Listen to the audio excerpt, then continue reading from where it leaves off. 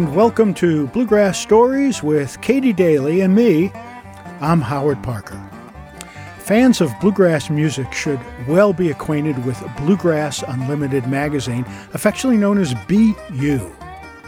First published in 1966 by Pete Kuykendall, it has remained the premier bluegrass print publication for 54 years under the tutelage of Pete and his lovely wife, Kitsy. Upon Kitsy's recent retirement and after a search for a new home, we're excited to report that the magazine will continue under the umbrella of the International Bluegrass Music Museum in Owensboro, Kentucky. Let's join Katie Daly as we meet Dan Miller, the new editor of BU, as he chats about the history and the November 1st relaunch of Bluegrass Unlimited magazine. Well, first, let me congratulate you on this great new job as editor of Bluegrass Unlimited. When did you find out? Well, Chris Joslin called me. Chris is the executive director of the Bluegrass Music Hall of Fame and Museum in Owensboro, Kentucky. And Bluegrass Unlimited magazine was acquired by the Hall of Fame and Museum sometime, I think, during the summer. Chris called me, I think, sometime in August, maybe the end of August, and talked to me about it to see if I was interested, and I said that I was. And then I traveled to Owensboro. I live in Missouri. I traveled to Owensboro and met with Kruth and met with the publisher, and we discussed things, and I got a call about a week later that said I had the job. Wow. And up until then, you had been the publisher of Flat Picking Guitar magazine. Yeah, from 1996 until 2016.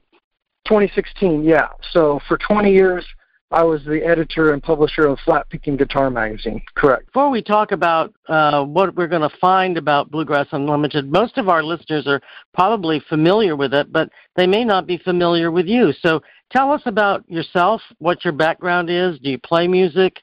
How you got interested in bluegrass? How do you become a publisher? Well, that's a long story, but I grew up in the Washington, D.C. area, and I went to college at the Naval Academy in Annapolis, Maryland, and then I served for 10 years as an officer in the United States Marine Corps.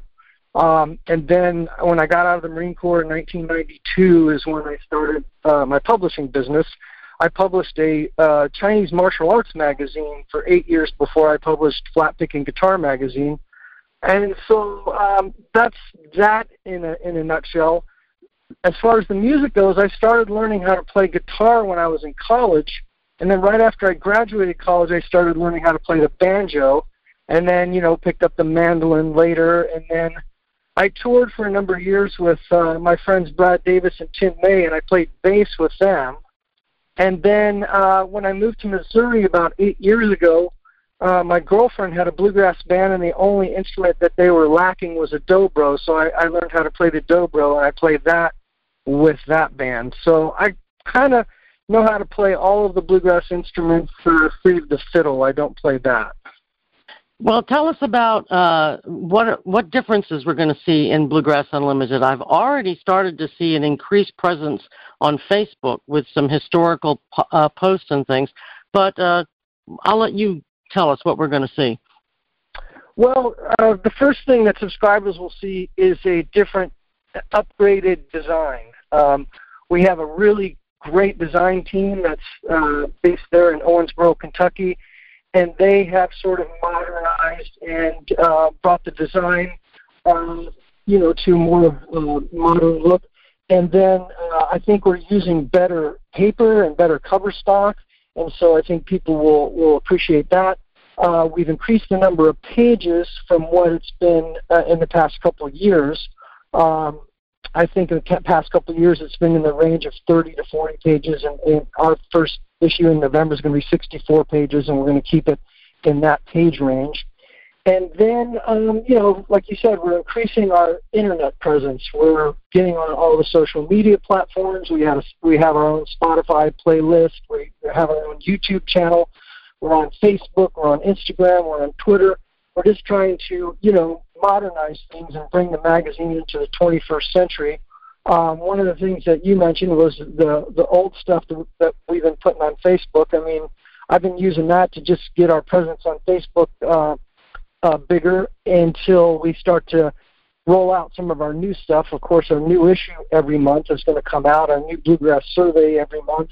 We're also going to do a weekly podcast. Every Monday we're going to be releasing a new podcast, and then we're going to be... What kind of podcast?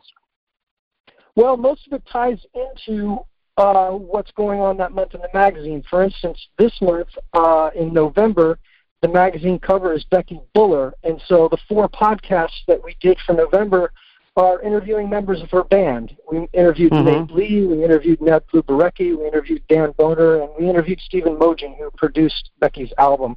So all of our podcasts are going to sort of tie in and get more information about things that people can read about in the magazine.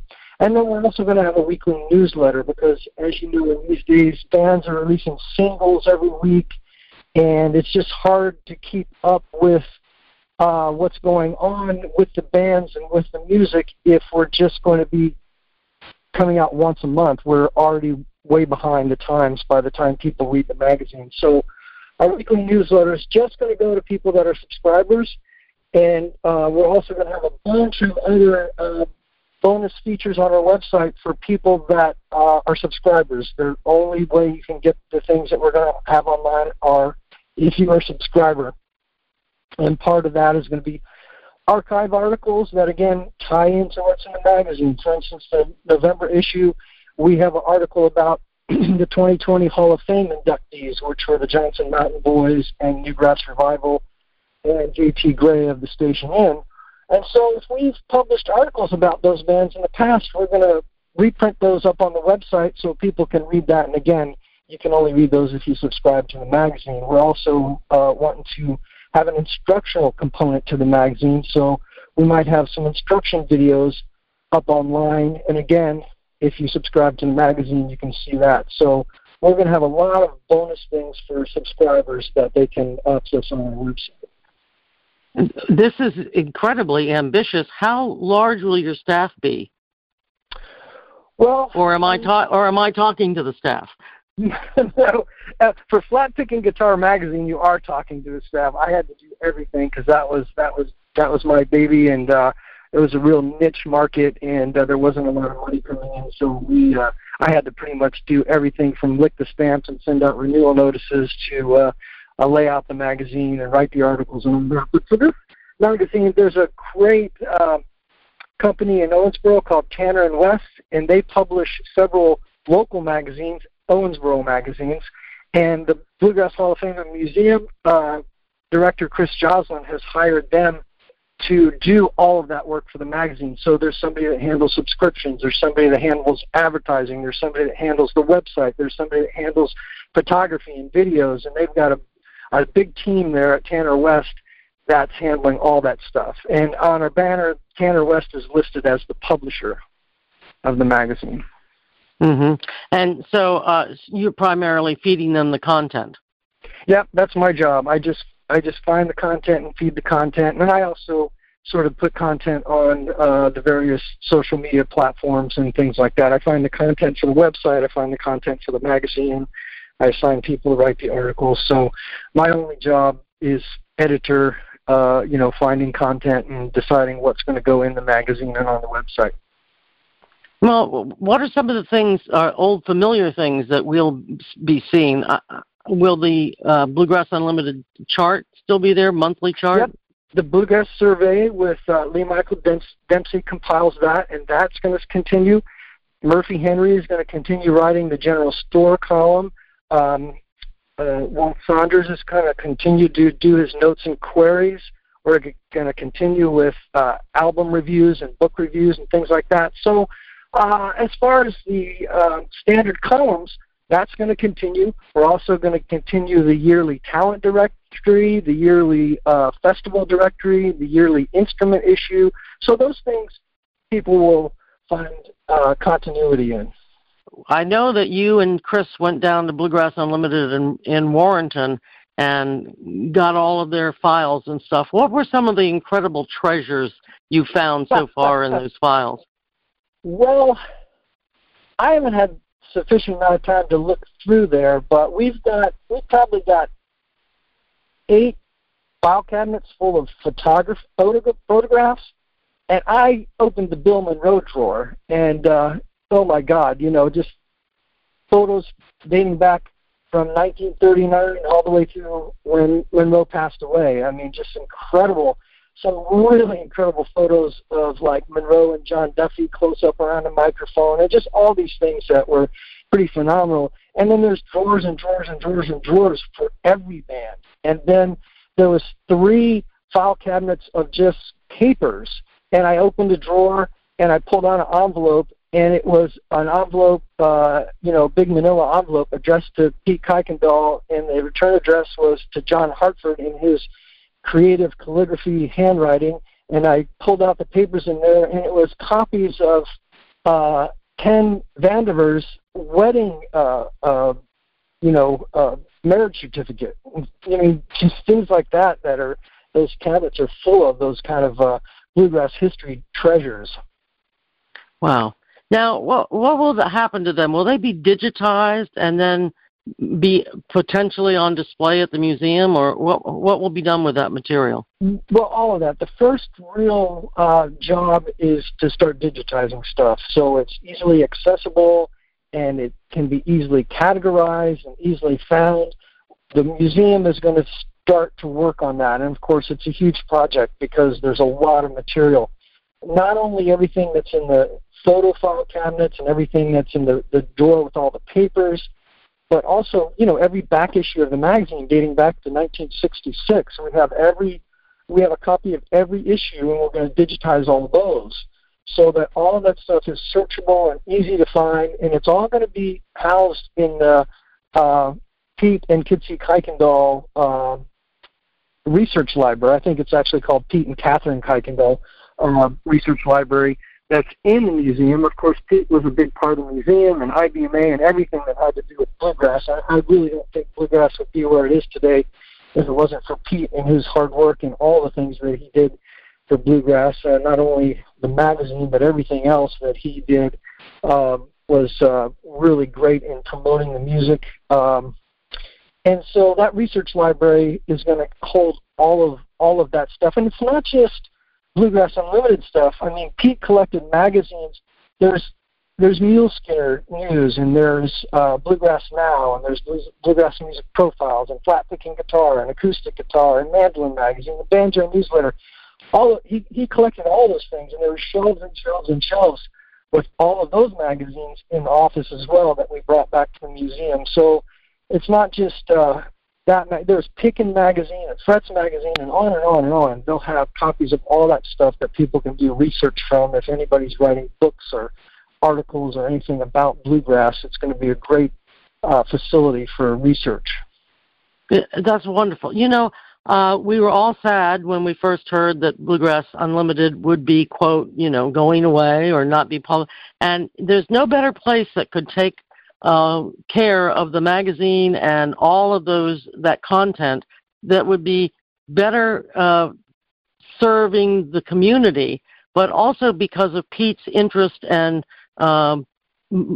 financial donations, support to the museum. I think it's an absolute perfect place for Bluegrass Unlimited to land.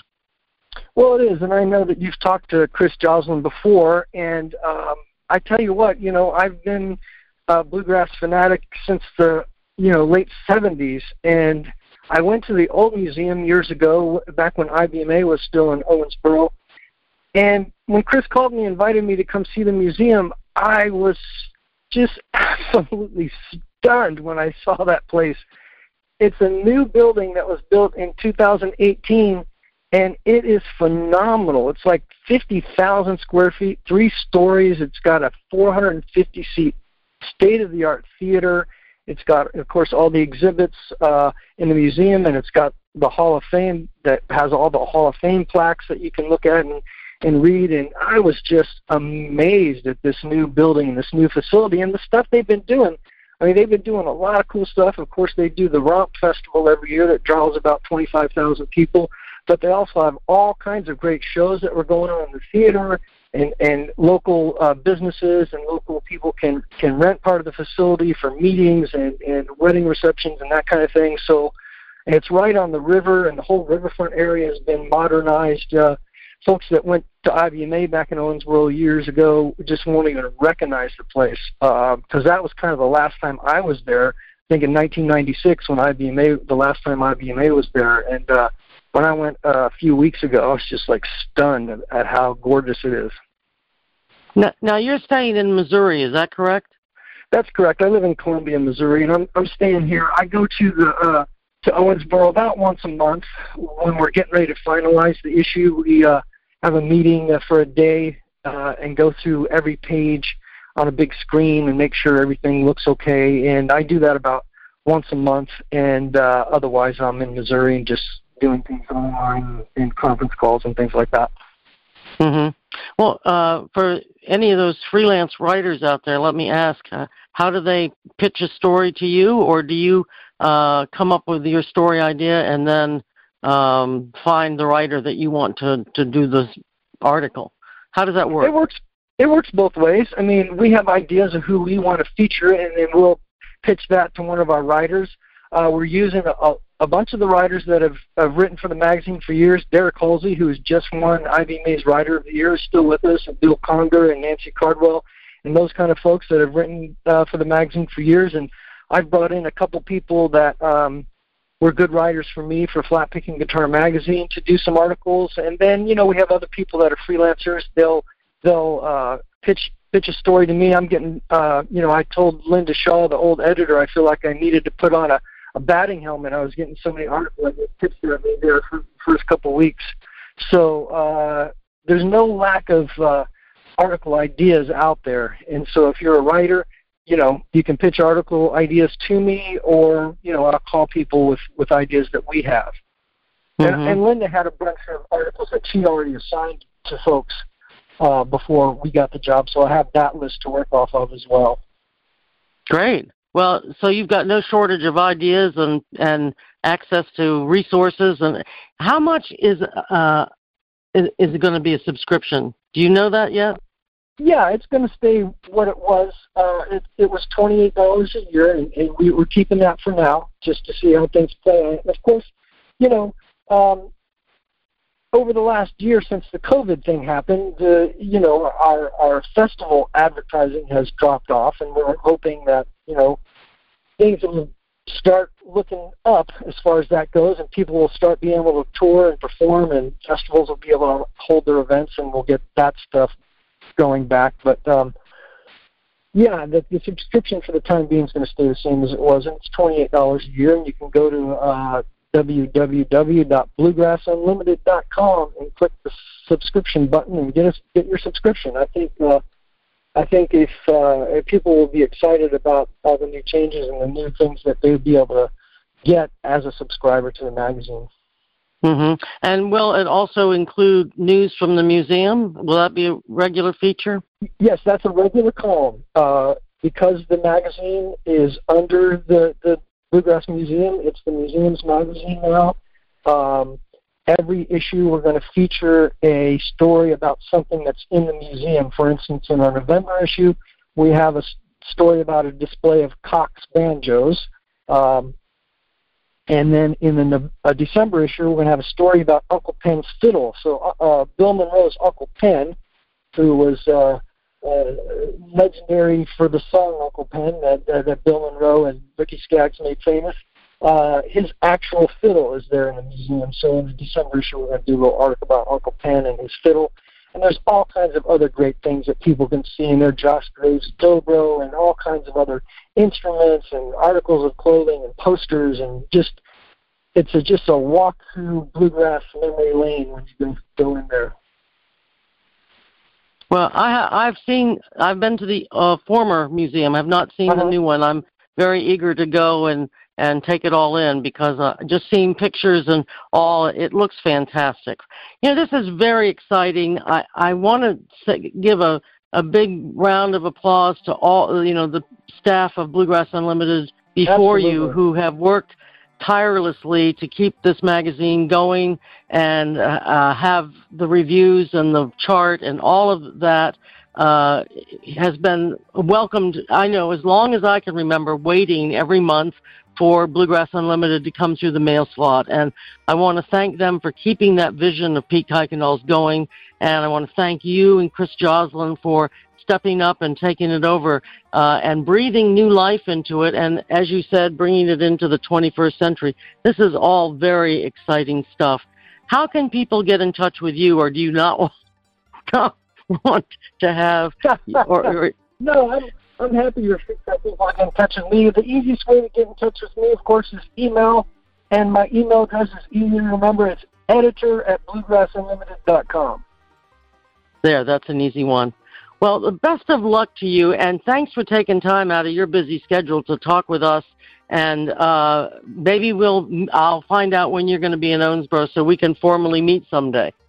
Absolutely. And again, I thank you for all your hard work on the radio and things that you've done over the years. Happy to do it. It was a labor of love. And Yeah. they say, if you're doing what you love, it's not really work. It's true. It's true. I enjoy every minute of it. After I got out of the Marine Corps in 1992, I said, well, I'm going to do something. I'm going to get a job I enjoy. And I started the publishing company, and that's almost 30 years ago, and I'm still enjoying it. So it's a lot of fun. And that was Katie Daly talking with Dan Miller, the new editor of Bluegrass Unlimited magazine. To learn more about BU, its November 1st relaunch, and most importantly, how to support the magazine with a renewed or new subscription, go to bluegrassunlimited.com. Bluegrass Stories is hosted on SoundCloud.com and can be streamed on SoundCloud, Facebook, Apple Podcasts, Google Podcasts, Amazon Music, Spotify, and katiedaly.com.